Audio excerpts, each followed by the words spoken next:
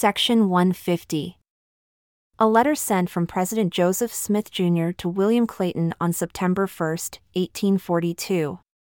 Joseph requested that the letter be read to the saints when they assembled at the grove near the temple, which was done according to his request. To all the saints in Nauvoo. Forasmuch as the Lord has revealed unto me that my enemies, both of Missouri and this state, were again on the pursuit of me, and inasmuch as they pursue me without cause, and have not the least shadow or coloring of justice or right on their side in the getting up of their prosecutions against me. And inasmuch as their pretensions are all founded in falsehood of the blackest dye, I have thought it expedient and wisdom in me to leave the place for a short season, for my own safety and the safety of this people.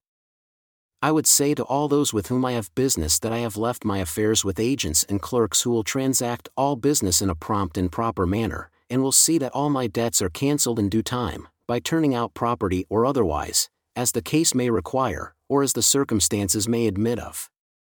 When I learn that the storm is fully blown over, then I will return to you again. And as for the perils which I am called to pass through, they seem but a small thing to me, as the envy and wrath of man have been my common lot all the days of my life, and for what cause it seems mysterious, unless I was ordained from before the foundation of the world for some good end or bad, as you may choose to call it. Judge for yourselves. God knows all these things, whether it be good or bad. But nevertheless, deep water is what I am wont to swim in. It all has become a second nature to me, and I feel, like Paul, to glory in tribulation, for unto this day has the God of my fathers delivered me out of them all, and will deliver me from henceforth, for behold and lo, I shall triumph over all my enemies, for the Lord God has spoken it. Let all the saints rejoice therefore, and be exceeding glad, for Israel's God is their God, and he will mete out a just recompense of reward upon the heads of all your oppressors. And again, verily thus says the Lord, let the work of my temple, and all the works which I have appointed unto you, be continued on and not cease, and let your diligence, and your perseverance, and patience, and your works be redoubled, and you shall in no wise lose your reward, says the Lord of hosts. And if they persecute you, so persecuted they the prophets and righteous men that were before you. For all this there is a reward in heaven. And again, I give unto you a word in relation to the baptism for your dead. Verily thus says the Lord unto you concerning your dead.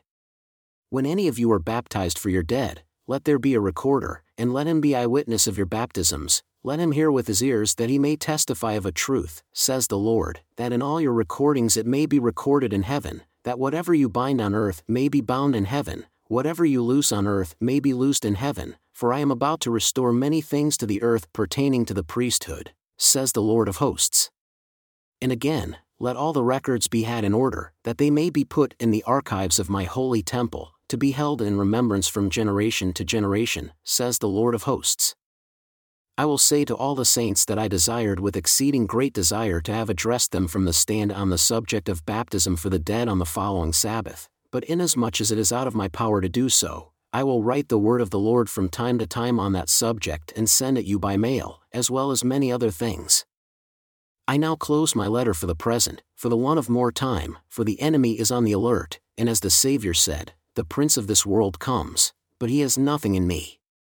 Behold, my prayer to God is that you all may be saved, and I subscribe myself your servant in the Lord, prophet and seer of the Church of Jesus Christ of Latter-day Saints. Joseph Smith.